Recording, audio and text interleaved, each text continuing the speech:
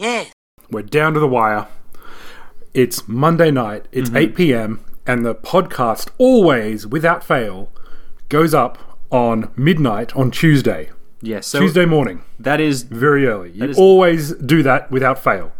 That's definitely true. And we're really under the pump right now. Yep. Oh, yes. Our backs are to the wall, etc. So I thought that we could just turn the microphone on. Yep. And just let the magic spill out of our mouths like puke into the porcelain bowl that is this podcast. That is a great metaphor for our podcast.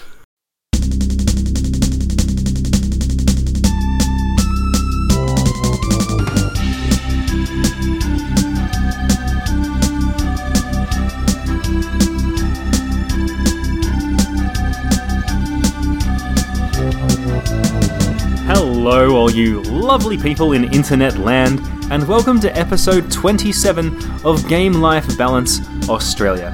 I am your charming host, Robert Bailey, and I'm joined as always by renowned climate change skeptic Andrew A.C. Yoshimura. Andrew, the people want to know more about your controversial, dare I say, dangerous views. Look, all that I'm saying is that this climate, it's completely false, okay? Mm-hmm. You know how I know it's all a lie? Right. Because, like, right at the top of the world, the so-called Northern Hemisphere, as those tragically educated people call it, Yes. it's winter there. That's right. And like, it's summer down here. You're blowing my mind. The Southern Hemisphere, and everyone knows that heat rises. Yes. And that's obviously a lie, because it's summer in the South. Yes. So, the climate, not just climate change, climate as a whole is false. So you It doesn't even exist. You don't believe in the concept of climate? No, there's no climate.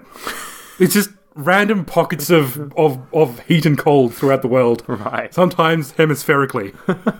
Well, that's you know what? That's made me feel a lot better. Especially because I have a big tire fire going in my backyard right now that I was feeling a tad guilty about. But now I know that it's fine. Breathe in the fumes too, because burning rubber fumes are very good for you. I will. Thank you, doctor. You get a good lot of vitamin R. I'd never even heard of vitamin R, so I definitely must need some.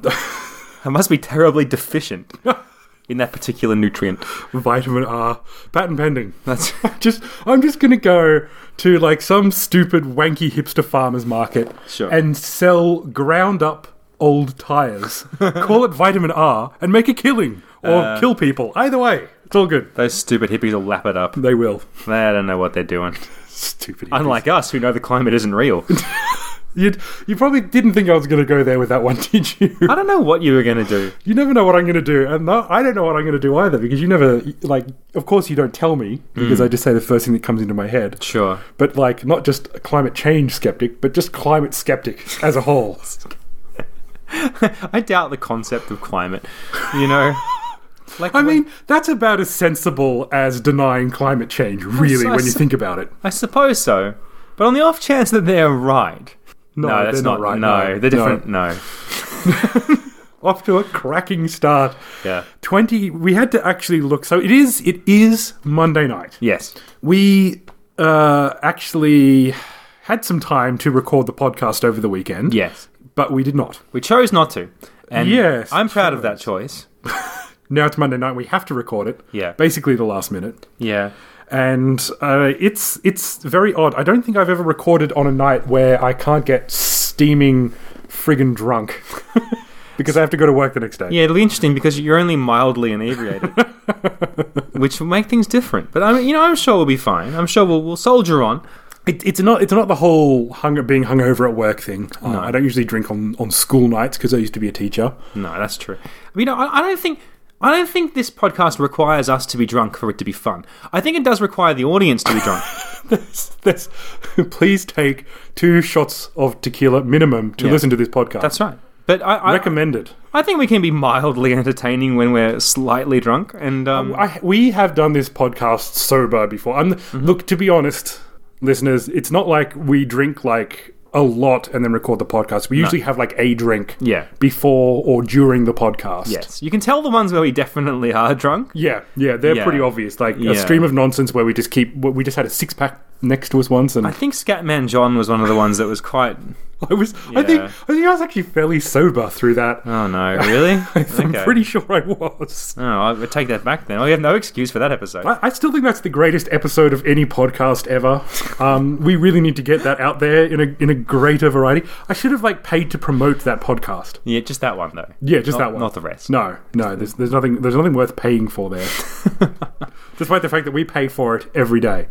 And speaking of paying for it, that's seamless segue. Wait, I want you to finish that segue. So where are you going to go with I was going to say, I can't even remember what my segue was anymore. My brain just went, you're an idiot. Do you know what else you pay for is arcade games that you put money into the machine to play them? There you go. Brilliant. Okay, yeah. And I think it was something about, hard work and effort versus shitty games. No. Because definitely not. No. So today we are going to review and talk about and drag through the mud. That's right. Wonder Boy.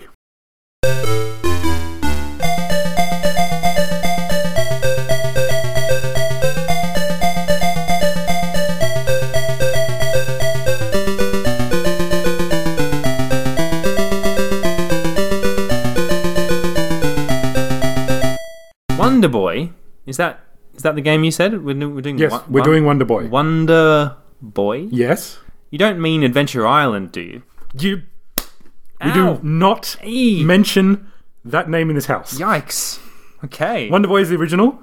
So Wonder Boy and Adventure Island are pretty much actually the same game, other than the titular character of Wonder Boy is different and is now called Master Higgins in the Famicom/NES version. Yeah, it depends on where you live. If you live in America, for example, yeah, you'll probably go, Wonder Boy, what the hell is Wonder Boy? But Adventure Island, oh, I know Adventure Island. Yeah. I had a friend that had that or something. But to us, in the real world, I'm going to call it, over here, America doesn't really exist. No. Much like climate. I think of it like Alice in Wonderland, really.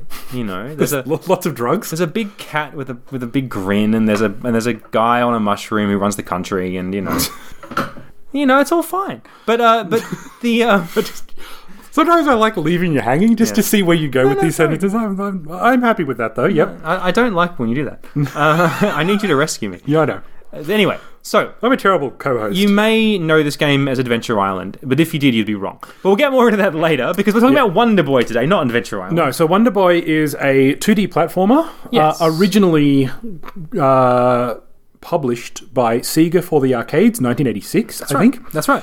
And, look, it's an interesting game. I'm not going to lie in that it isn't the worst platformer in the world, but it is also posed to Mario, so there are some things that they should have got perhaps a little bit more right. Yeah, it feels like it should be like pre-Mario in the way it plays, but we'll get into that. So you're a little caveman called Wonder Boy. I'm guessing that's his name. I don't think I've ever heard him being called anything else. I think his name is Wonder Boy. And basically he jogs on the spot a lot. His idle animation and when he's standing still and his moving animation are basically identical.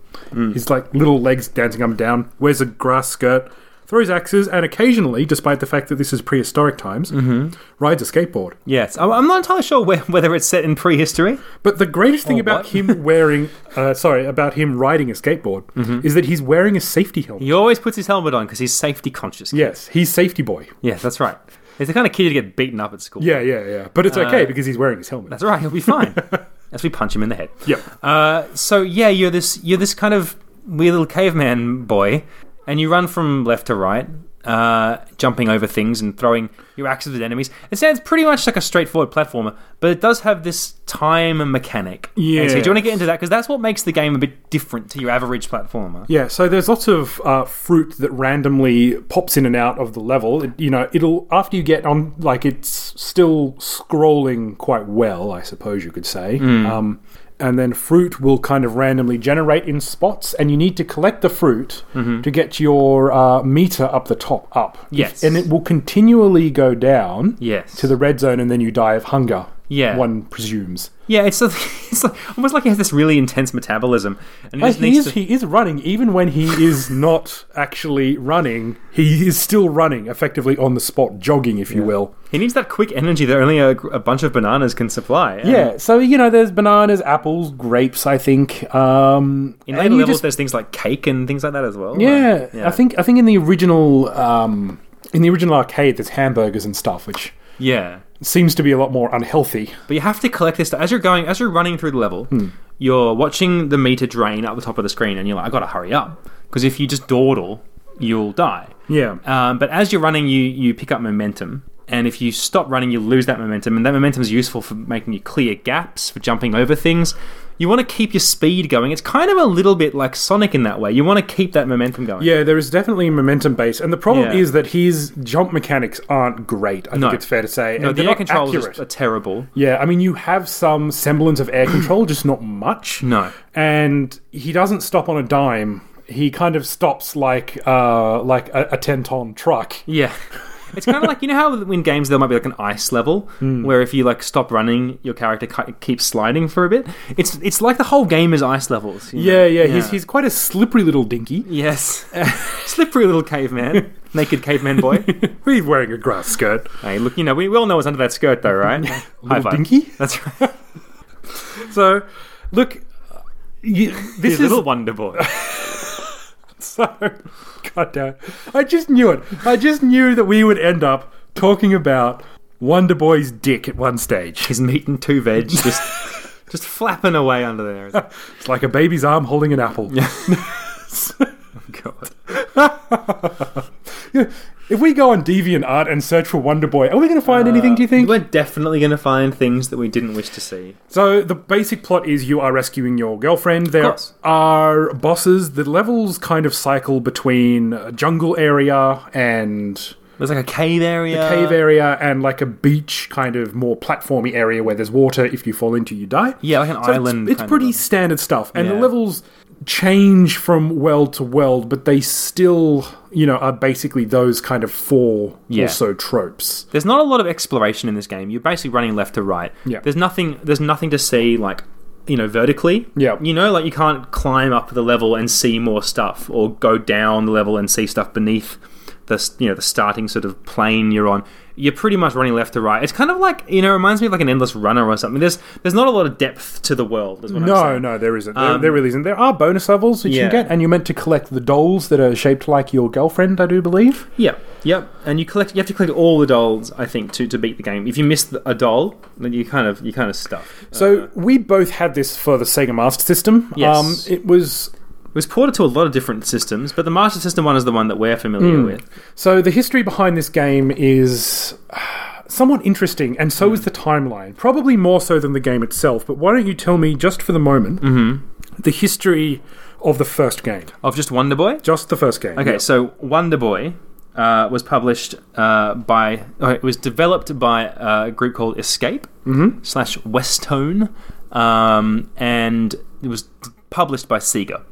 So if you imagine, basically, Escape owns the code. Sega owns like the rights to the Wonder Boy character, right? Yeah, which is interesting because I always thought it as a purely Sega game because it was on so many. I think the arcade was a Sega arcade. Yeah. And that I find that interesting because I didn't know about this history till much later on. Yeah, but I mentioned basically that Sega owns the sort of like the intellectual property of Wonder Boy, but the code itself is not their property. So anyway, that's sort of a little detail that becomes more important later. The game's released first for the arcade in April of 86 in Japan, and North America 87. So a bit of a gap there. The arcade version is, I think it's fair to say, that the best version of the game. It is. We played it last night on my main machine, and we had a bit of fun. Yeah, I mean, it's very fast moving. It's it's very arcadey. Yes, you get this real sense when you're playing it on the arcade.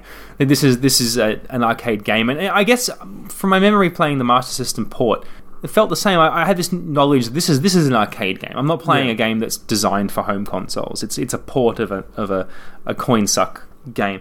So that's the basics of Wonder Boy. It was ported to a whole bunch of systems, including the SG-1000. So the SG-1000, most people probably won't know what that system is. That is actually Sega's first home console. That's right. It came out roughly the same time as the Famicom in Japan and was woefully underpowered. They updated it to the SG Mark III, which is more on the Famicom level, and in fact the basis of the Master System. Yeah. As well. So that's a little bit of interesting history there for you. But the SG-1000 is quite primitive.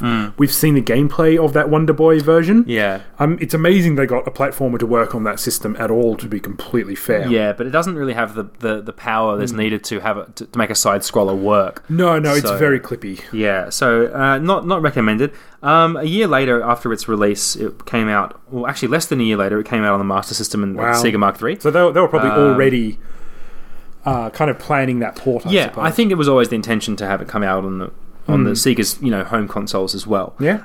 Then later ported to some interesting ones. There was a Commodore 64 port. There was an Amstrad CPC port and a ZX Spectrum port of this game. Yeah, so a lot of people have probably come across this game. If you were around that time, you may and you lived in the right region, like let's say Europe/Asia. You would have come across this game. Yeah, look, this is quite famous for Sega boys back in the day. Yeah. I say Sega boys, but Sega boys and girls. Yeah, sure.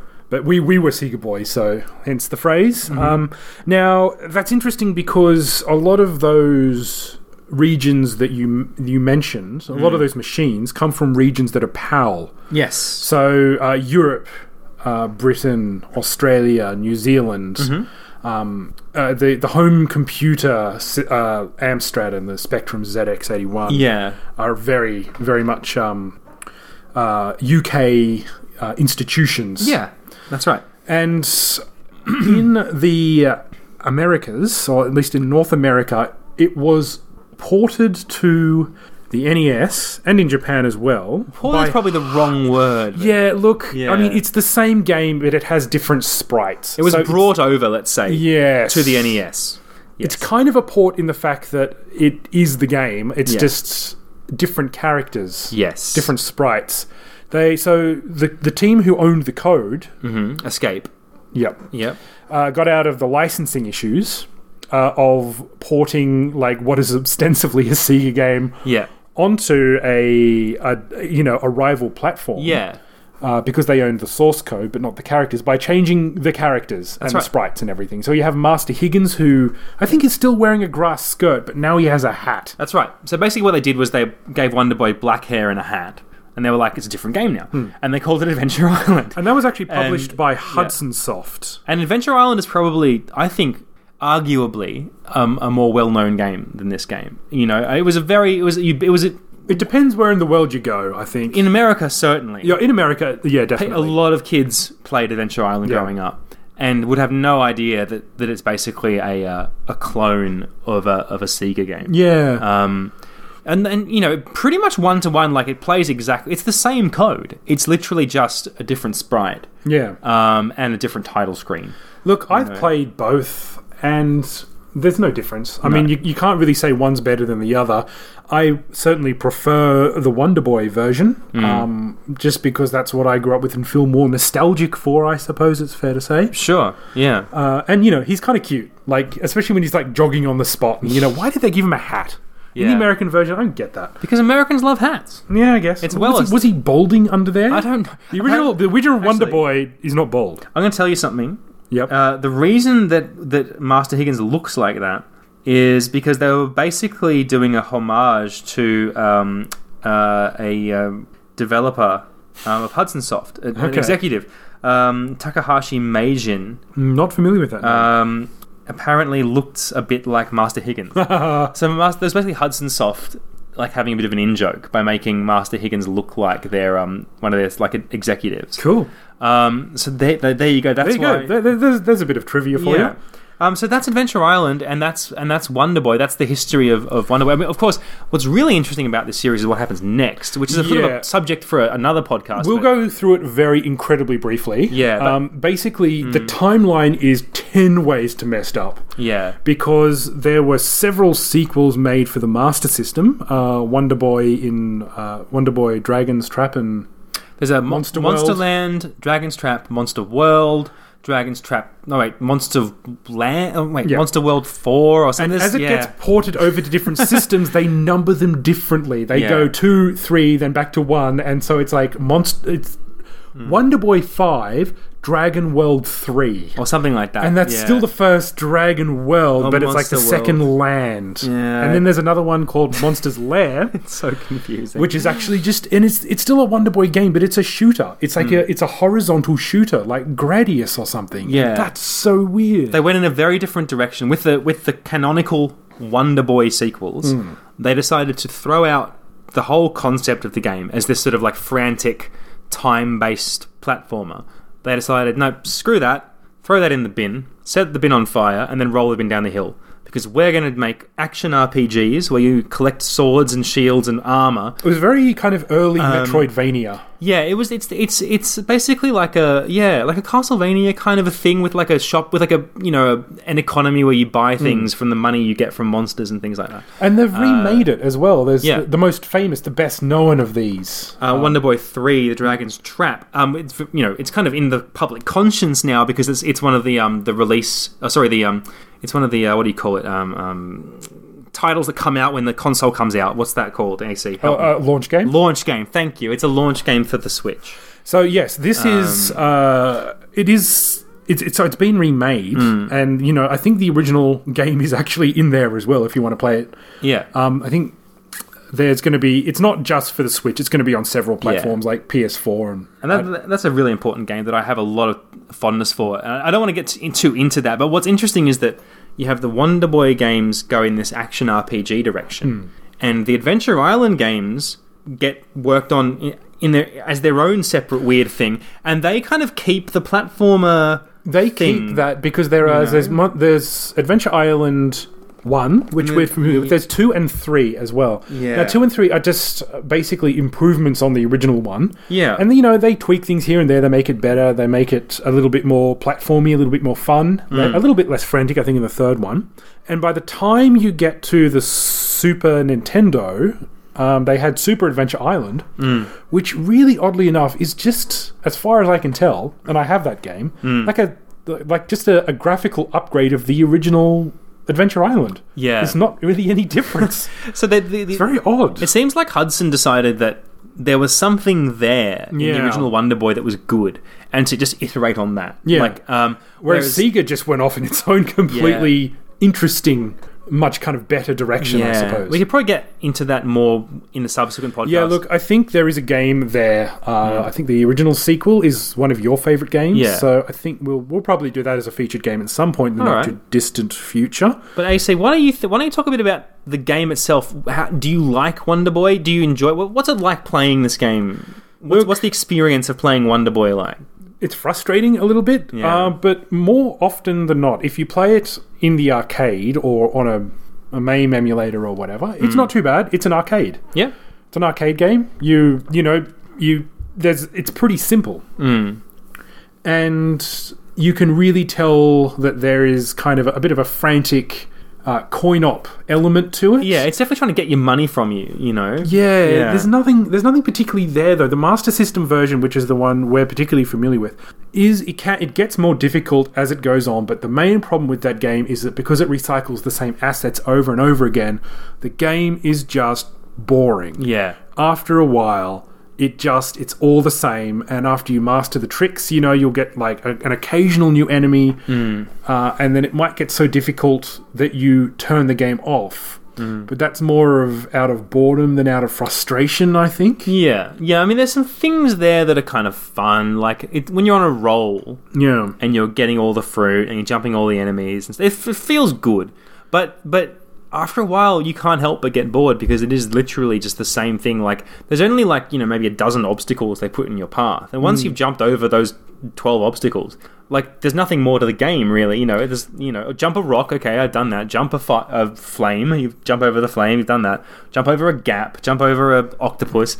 Like, you're just jumping over things. It doesn't really matter what they are at some point. I do like it when you get the skateboard, because it kind of puts the game into hard mode. Yes. And I think you can only finish the game if you get all the dolls or something like that. There's a particular thing that you have to do in the Master System version. I want to say it's getting all the dolls, but I don't quote me on that. Some of them are hidden in rocks and stuff like that as well, because you can continue infinitely in the Master System version. Yeah. So the game is very, very long. Yes. And not very interesting. No, you'd probably get bored and turn it off before you beat it. Yeah. I think that's the real challenge of that game, is how much can you tolerate boredom?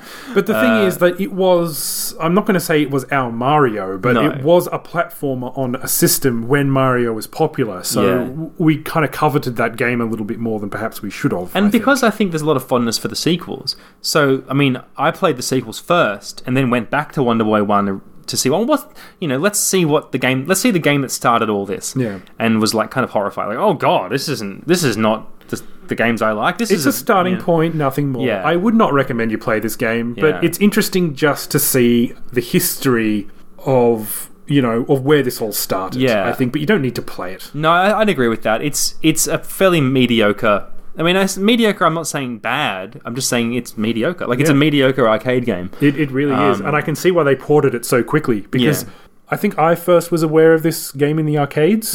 Back when we used to go roller skating. That used to be a thing back in the 80s. And, you don't get much... It was fascinating to see, when I was, like, 7 years old or 8 years old or whatever. But other than that... it is what it is. Yeah, just a curious little piece of video game history. Really. Yeah, it started a lot of things, but you don't need to go back. So, Rob, what games have you been playing? Oh, gosh, a lot of Hitman, actually. Yeah? I've gone back to Hitman. This is the new episodic. Yes, this is Hitman brackets 2016 close brackets. To differentiate it from the original Hitman game. Yeah, it's a lot of fun. I've just been playing the second mission, which is a DLC that you have to sort of buy.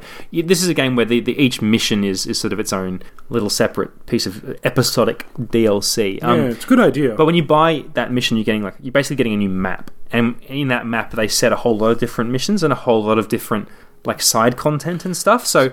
It's not just one story mission, although I've been playing the story mission, just trying to get a few achievements and things out of it. The game's got a lot of replay value and it's got a lot of cool stuff going on. So I'm definitely enjoying that. Yeah, I'm trying to get this Silent Assassin achievement. So are you going for the completionist route here and just trying to get everything, or is there that one particular achievement that you're really after? No, it's the Silent Assassin achievement that is everything to me, because I've been a huge fan of these games since, basically Hitman 2 was when I sort of came on board, and I've played every single Hitman game since then and just love them so much. And the old way of pre this game, I suppose the last two games. Before the last two Hitman games, every Hitman game was based on this concept of like the rating you get at the end of the mission. And the best rating that you could ever get in Hitman 1, Hitman 2, Blood Money, Contracts or whatever it is, those games, the best rating you could get was Silent Assassin, which means that no one sees you, no one finds any dead bodies, you don't kill any innocent people.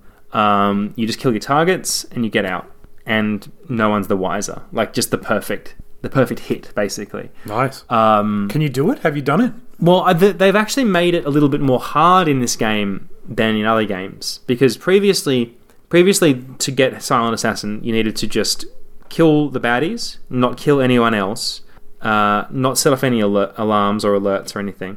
No one finds the bodies, and you don't hurt any. But in this game, it's all of those things, plus you can't get spotted. And I say spotted in inverted commas, because what they count as being spotted is a much lower bar than I initially anticipated. So I think is it basically if they see something even remotely suspicious, then you won't get that achievement? If you walk within a certain distance of people that have the potential to maybe tell that you're not who you're dressed up as, that counts as spotted. Okay. So it's not even them like noticing you and going, "Hey, you shouldn't be here." It's more just like the game indicates that you might get spotted. Yeah. Okay. That you might get noticed as, that apparently is how low the bar is set. So it's very difficult. You are meant to be the perfect assassin, right? So it kind of makes sense in that way, I suppose. If you want to be the perfect, I think the problem hitman. The problem for me is it's not very well defined. Yeah. Like, I wish the game would actually tell you. I've had to sort of piece this together from looking at internet forums and message boards and things. But the game doesn't actually tell you what the criteria for spotted is. So I've been replaying this mission over and over and over again and never getting that not spotted. Do you get better at it every time though? Or? Yeah, look, I've worked out, like, I've learned a lot about level and like how to do it well. Like, I think I've mastered a lot of the little neat tricks and the sort of hidden things they put in each level that allow you to beat it more cleanly. The game has this thing called opportunities, which is basically like they had this feature in the other Hitman games, but this game makes it more of a thing. So in say Hitman 2, for example, if you played a level enough, like over and over again, and watched closely what the AI is doing and explored the whole level and found all the items, you would realize you would put this puzzle together with like, if I go to this place at this specific time and poison this particular drink or pull this particular lever, it will cause this sequence of events that is good, or that like kills the guy in a unique and clean like way, make it look like an accident or something like that. Yeah. And you had to piece that together yourself. With this game, the opportunity system is basically a way of showing you those elements in the level in a more obvious way. Basically, it gives you like waypoints. So if you overhear someone talking, saying like, "Oh, I've got to go. Oh, it's my first day on the job as a waiter in this house." If you hear that, the game goes, "Opportunity spotted. Would you like to track this opportunity?" And then you hit a button, and then it basically gives you waypoints, like go get the waiter's outfit. Okay, get the key card. It kind of gives you. It just gives you the insight to follow that sort of that chain of options and items and things. So it's not... I mean, a lot of people have complained about the opportunity system because they go, "Oh, it makes the game too easy and stuff." Can you turn it off? You can. I think you can. I think you can turn off hints and things. But to me, I actually think that it's good because it just reduces the amount of time taken to learn those things like naturally, like you would in previous games. So I'm not that opposed to it. And yes, it makes the game a bit easier, but I'm time poor and I would want to scour the level to the point where I find these things myself anyway, but this just speeds up the whole process a little bit. So, and it still takes skill to execute these things well, to follow the sequence of events. Like there'll be some times where it's like, go get an outfit, right? Like disguise yourself as a butler or something. It doesn't actually sort of give you a waypoint to like, wait here, wait till the guy comes, now kill him, now get his clothes. It just says get one, and then you have to figure out how to... Okay. So it's still leaving it up to you to solve these problems. It just breaks the bigger problem down into these little steps, That's kind of useful if you are time poor. Yeah. Like I'm terrible at those games because I do this thing which I call panic every time I think someone spotted me, and then everyone's dead. I just murder everyone. Yeah, I haven't... You can do the guns a-blazing stuff. I know that's not how you're meant to do it, but there's something in me that just kind of wants to break the game in that way. That kind of wants to say, I'm just going to kill everyone, and I'm assuming at one point I'll kill my target. I will say, like, the game does give you that option. You can just gun people down. Yeah. The thing with this game is that your character is a bit easier to kill than the previous games. Like even in Hitman 2, you would go down pretty quickly. Like if someone like emptied an assault rifle into you, you'd die. Yeah. Or you get hit by a shotgun, you would just die. But in this game, you go down noticeably quicker. So getting into gunfights, open like gunfights, is not a good idea because there's no cover system in the game. It's not a shooter. Okay. You can't like hide behind cover and pop out and shoot. Like, it becomes this run and gun thing, and you're not really equipped for that kind of combat. So you can do it. It would actually I think make the game harder. Yeah. To try and just walk in the front door of the mansion and just gun guns everyone blazing. down. Yeah. I mean, I think that would be a real challenge actually. It's not the way. I mean, every time I did that in the old Hitman games, I died pretty quickly. Yeah, but I just like the idea that I'm like meant to be the best assassin on earth, and I'm just so bad at it. Yeah, but I'm enjoying that. I think I'll pick up episode 3, and I mean, there's 6 I think in the first season. I'm only up to number 2, so I've got a long way to go But I am enjoying that a lot. So that's been fun. That's mainly what I've been playing. So have you got all the DLC, like all the episodes? No, I haven't bought them. No, I've just like a couple. I've just bought, like I said, I bought the starter pack, which is basically episode 1 plus the training stuff. Yep. And then I bought episode 2. So like I really haven't invested that much money into this game yet. They're at $10 US per so not too bad. level. Do you think you'll go back for more? Yeah, definitely. Like I said, I'll pick up episode 3. I think at some point soon and play through that. I'm very frustrated that I can't get Silent Assassin on this level. It's driving me a bit nuts. Yeah. But I think I just need to know for sure what the criteria is. So you might actually need to look it up online or something. Yeah, but I did try that, and all you really get is this sort of like Steam forum speculation and stuff. I need to dig a bit deeper to make sure that I really understand what I need to do to not get spotted. Yeah, fair enough. Because I think that's the problem. It's not that I'm playing the game poorly or anything. I think I'm doing a really good job. It's just I don't know what I'm doing wrong. That sounds like the hardest way to play that particular. Yeah. I mean, it's kind of fun. Hard mode. It's fun though, because that's what I've always done in all the Hitman games. I've always gone for that Silent Assassin approach. You don't have to. The game definitely doesn't force you to. Yeah. But you get rewarded for it with, like, a 5-star rating or whatever you call it. So that. I like that feeling of being like a ghost and just coming in and like killing, and no one even notices that you've done it. Like, that's kind of a cool thing, and that's kind of the persona that my Agent 47 inhabits, is that sort of very skillful, very stealthy style. So I want to play it that way. Yeah. But I'll also go back and replay the levels and try different ways of killing them. There is, like, for example, there's an achievement for killing both the targets in level 2 with a sniper rifle, but then also getting no alerts, so, like, to the extent that you can, shooting them both with a sniper rifle and then leaving the level. Obviously that will raise a lot more attention than doing something more sneaky. Yeah, but there's still this, like, achievement for, like, do it this way, or then and there's other achievements for, like, try killing them with this method and stuff. So again, it's that replay value of like, well, I've completed this level one way. And these maps are pretty big as well. They're very large. You can, even though you're only buying a map, there is so much stuff to do in so many places you can go that it's not necessarily locked down to, like, go through this corridor, pick up this, get into kitchen, steal uniform. There's lots of many different ways you can kind of do that. Absolutely. The game's been designed from the ground up to accommodate a lot of DLC and a lot of side missions and bonus content and stuff, so the levels are large, to accommodate that. So that's really all I've been doing gaming wise. You've been playing some stuff? I've been gaming quite a bit. My wife and daughter are still over in Japan. They're back this Sunday, so by the time this goes live,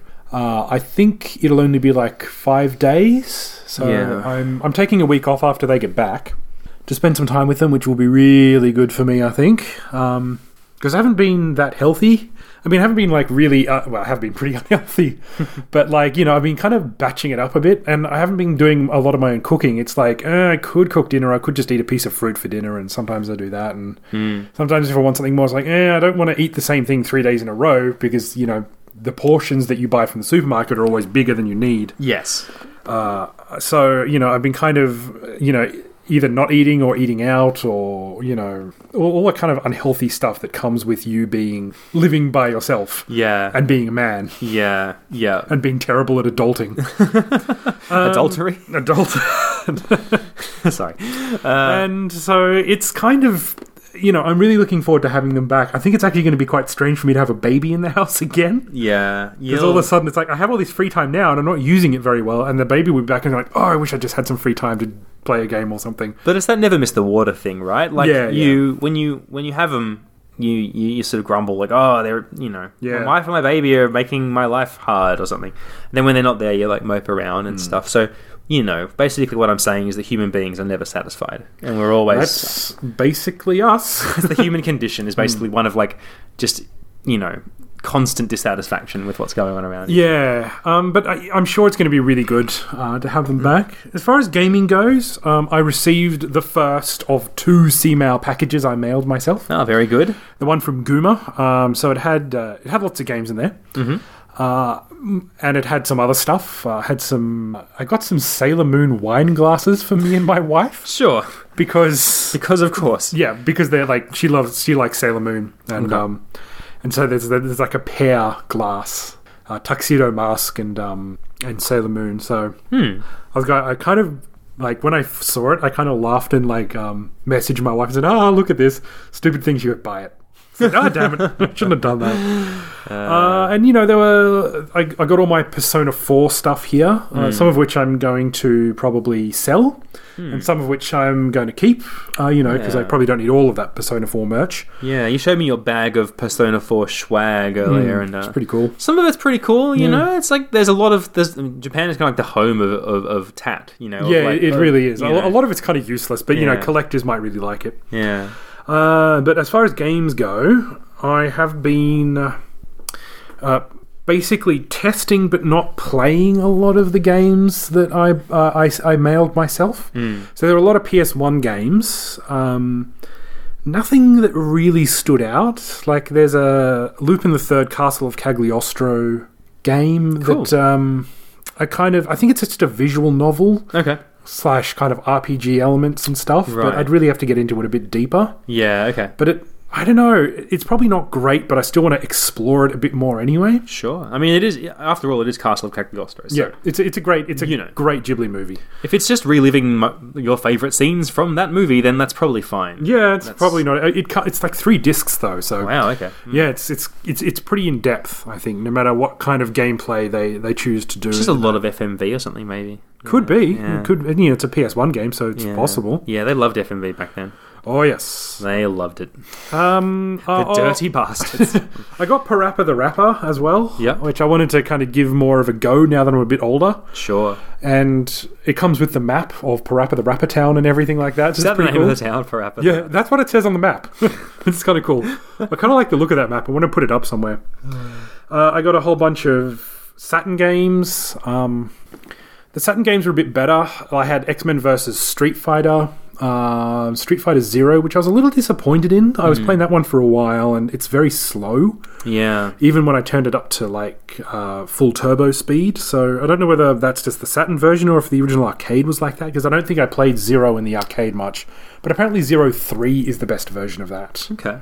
So yeah, the Saturn games were a bit more fun, I think it's fair to say. I spent a bit more time on them. I had 2 Dreamcast games, which were Power Stone, great game, and Space Channel 5, which I'd heard lots of things about. I'd seen people play it. I put it in there to play, and I had no idea what I was doing. It's kind of a rhythmy kind of game, and I was failing right out of the box, so I just went, stuff that, put it back on the shelf. I'll get into it a bit more. I think my wife, Maria, is probably going to be a little bit more interested in that one than I am. Do you like rhythm games? Are you a fan? Yeah, sometimes I am, I kind of like rhythm games in the arcades, but not like Dance Dance Revolution, like the ones where you tap the screen and tap the buttons and everything. Yeah. More tactile with your hands, because I can't dance because of my terrible, terrible knees. Yeah, that would be a problem for you, definitely. There were a few Super Famicom games as well. I got another copy of Tetris Battle Gaiden. Oh, very good. You can never have enough. No, I mean, it's kind of rare because of what Giant Bomb did. They kind of broadcast the fact that it's a great game that was only released in Japan, and then a whole bunch of people went out there and tried to buy it. Yes, it's a story that I've heard a few times. Yeah. And so, it's not rare over there. So I picked up a copy. I gave one to a friend of the show as well, in Denmark, Matt, who will hopefully be listening. And I kept another one for myself. The old one was kind of ratty. It was very, very ratty. So I think I might try and sell that one on if anyone's interested. Right. The thing with these is that if you just sell... if people know what it is, they'll probably buy it. But if they have no idea what it is, why is that guy selling some import Tetris game for that amount of money? That's crazy. Yeah. Not that I'd sell it for a huge amount, but those who know will treasure it. Yeah. But for the rest, they'll be like, "What? This is weird." It is probably the best kind of Tetris game, I think. Well, 2-player Tetris, that sort of battle Tetris. Yeah, the battle Tetris where you can really mess over your friends. Yeah, it's all about dropping blocks on the other person's screen. And stuff. Yeah, it's a great game, and I have a big... I think it's fair to say it's like a brick of Famicom games. Cool. Like an extra 20 or something like that. So I've got over 100 Famicom games now, which is still only 10% of the library. Yeah. It's there's over 1,000 Famicom games officially. Most of them are horse racing games. Yes, a lot of them are Mahjong games. They're not, It's a weird system sometimes. Yeah. There's a lot of shovelware in the early days. I haven't tested those games yet. Because I'm kind of a Famicom collector, I'm kind of wanting to savor it a little bit, if you know what I mean. Yeah. So it's just kind of sitting there, and I got a boxed Gradius as well, which is in very good condition. So I keep walking past it and going, I kind of want to do it, but if I start doing it at night, then I'll probably keep going until the morning. And kind of a dangerous thing. And you'll only experience that magic once of putting in an unknown cartridge and seeing exactly what happens. I mean, after that, the magic is gone. Like the moment of anticipation has passed. So you got to savor that, I guess. Because, you kind of do. I mean, I could cut the pile in half and do half now, half later, but I don't know.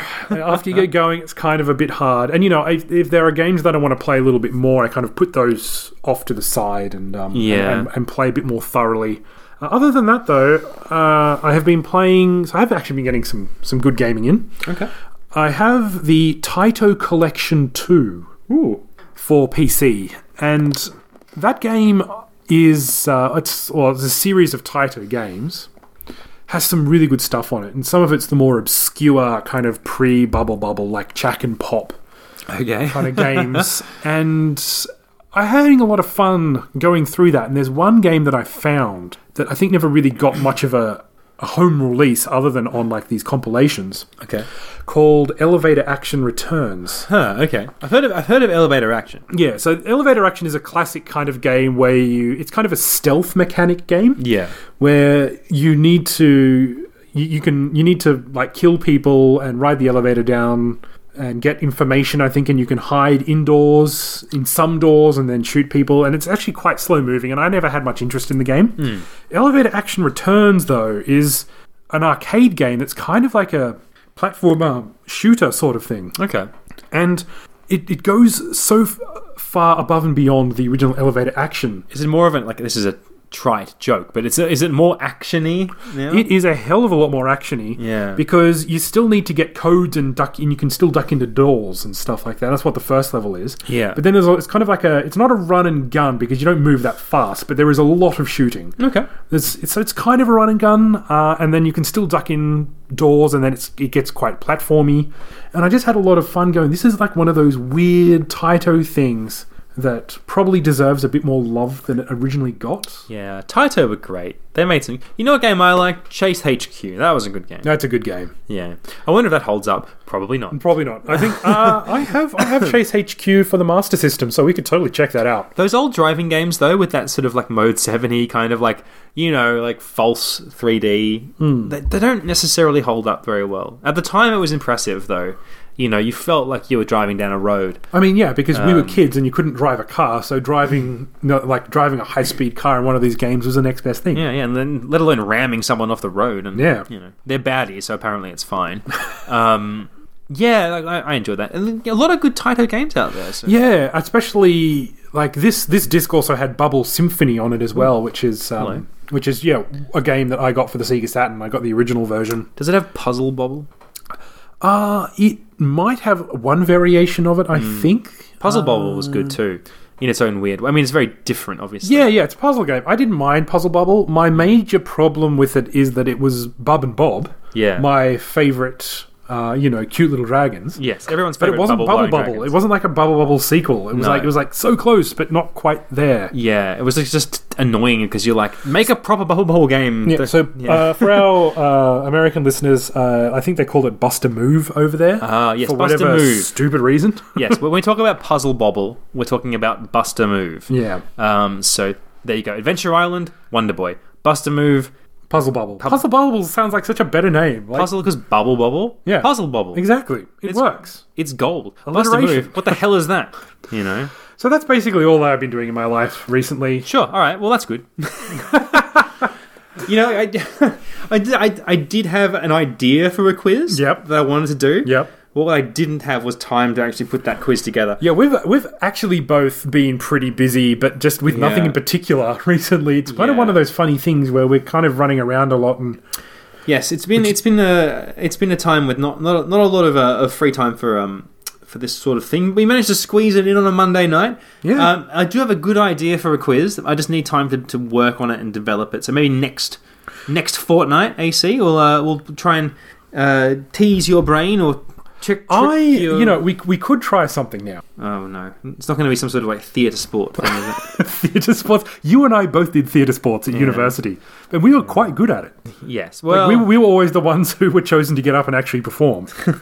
Did you have an idea in mind? Look, my idea for a quiz, and we don't have to do this. We can cut this whole bit out. Actually, was just like me making up a quiz on the spot, like random ass video game questions, but I'm not sure my brain's up to it. I don't know. I think I don't want to set out to do something that I'll have to edit out. That's fair enough. Okay, maybe we'll skip it this time. Yeah. Look, we'll hold that thought, Asa. Yeah. But until next time, where you can enjoy all this fun plus a great quiz that will definitely have a lot of thought put into it and stuff. Until then, I've been Rob.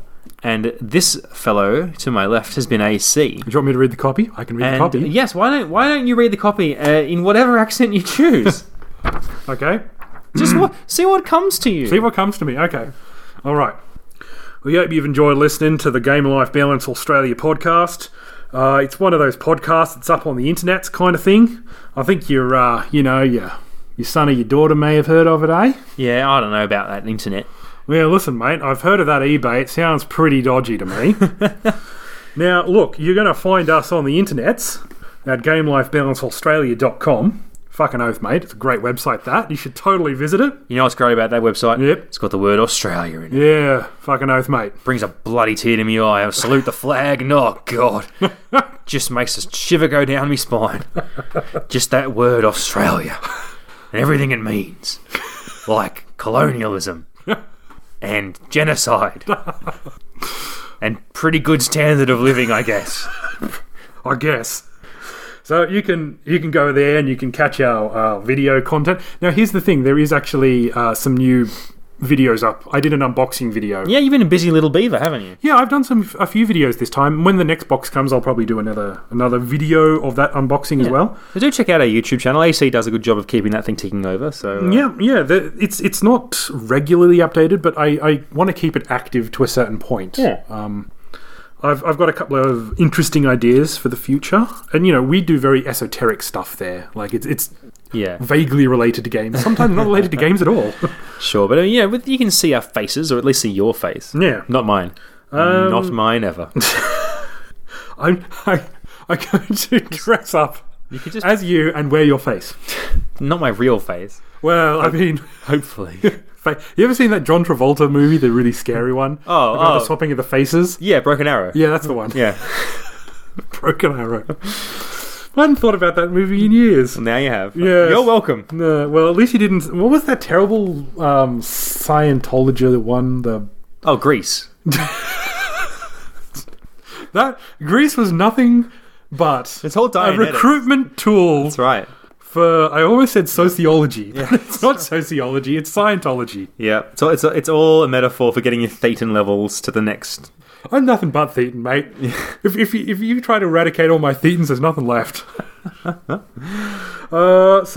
Follow us on Twitter, blah blah blah. Yes. I'm at ProdTally. Who cares what Rob is? And thanks. I appreciate that. No, not at all. We do have an official Twitter account that's still there. Rob might be giving me the keys to that one. Yes. You know what it's going to be. Mm-hmm. I'm just going to tweet hardcore pornography. Can you do that on Twitter? Is that a thing you can do? Twitter seems to allow pretty much anything. Okay, I don't come across a lot of that on my particular feed. Yeah, well, so you don't know where to look. No, I really don't. Yeah, no, Twitter's well known for its anything goes sort of policy. To the point where, they won't even, cancel the accounts of people that spend all day abusing and threatening people. Right, anything goes. Yeah, so, go nuts, everyone. That's what I'm basically saying. So, also check out the sister show in the US. Mm-hmm. They're still doing stuff. Yeah, and you can find their stuff at GameLifeBalance.us. Yeah. Where they do all sorts of fun things. They were talking about board games the other day, and they had a very interesting discussion about that. So I always watch the YouTube version because it's completely unedited. Yes, and it's just basically every time there's a pause, Uncle Stabbo just basically insults Cody. So it's that's their go-to for dead air. Rather than dead air, it's just John just has a dig at Cody. Character assassination. Yeah. Basically. Well, one day we should talk about board games, because we like board games. We do like board games. So you have a whole cupboard full of board games. I do like board games, but it's so difficult to play them with anyone now because you need time. A kid. Yeah, you need time and people to look after the kids, basically. So.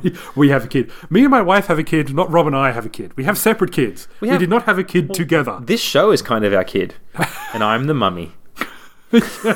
That must have been one very difficult birth. Yeah, yes. I did get an epidural, so... Which is why... Don't even think... Just think about what that might have been. C-section. And they just kind of reach in there and grab a laptop and a microphone out of you. That's right. It came fully formed out of me like Aphrodite from Zeus's forehead. Wait, that was Athena. I'm terribly sorry. All the Greek mythology buffs listening to this right now are just disgusted. Clearly, it was Athena that came out of Zeus's head. You idiot! And they never listen again. And you know what? I say they're probably right. And with that, we'll see you next time for more fun antics. Hey Rob, I have a question. What? Whose forehead did I come out of? I don't know.